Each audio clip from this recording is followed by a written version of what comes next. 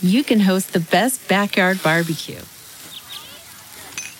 When you find a professional on Angie to make your backyard the best around. Connect with skilled professionals to get all your home projects done well. Inside to outside, repairs to renovations.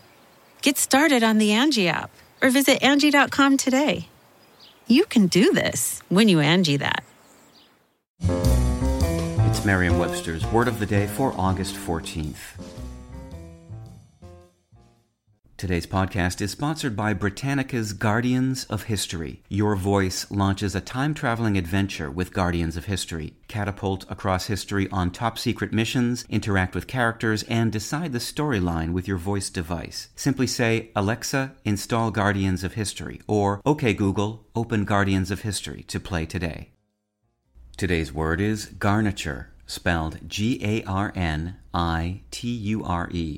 Garniture is a noun that means embellishment or trimming.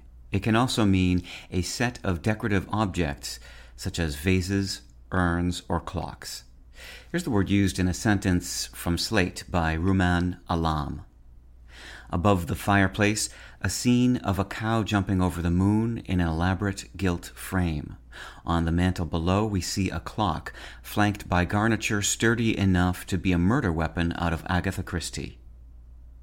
In Middle French, the word garniture meant accessory. It's an alteration of the old French noun garniture, which is derived from the verb garnir, which means to equip, trim, or decorate. In fact, an Anglo-French stem of garnir, garnisse, is the source of the English verb garnish, which in its senses of to decorate and to embellish, shares a similar relationship to garniture that the verb furnish does with the word furniture. Furnish comes from the Anglo-French fournisse, a stem of the verb fournir or fournir, which also gave rise to the Middle French word fourniture, the source of the English word furniture. With your Word of the Day, I'm Peter Sokolowski.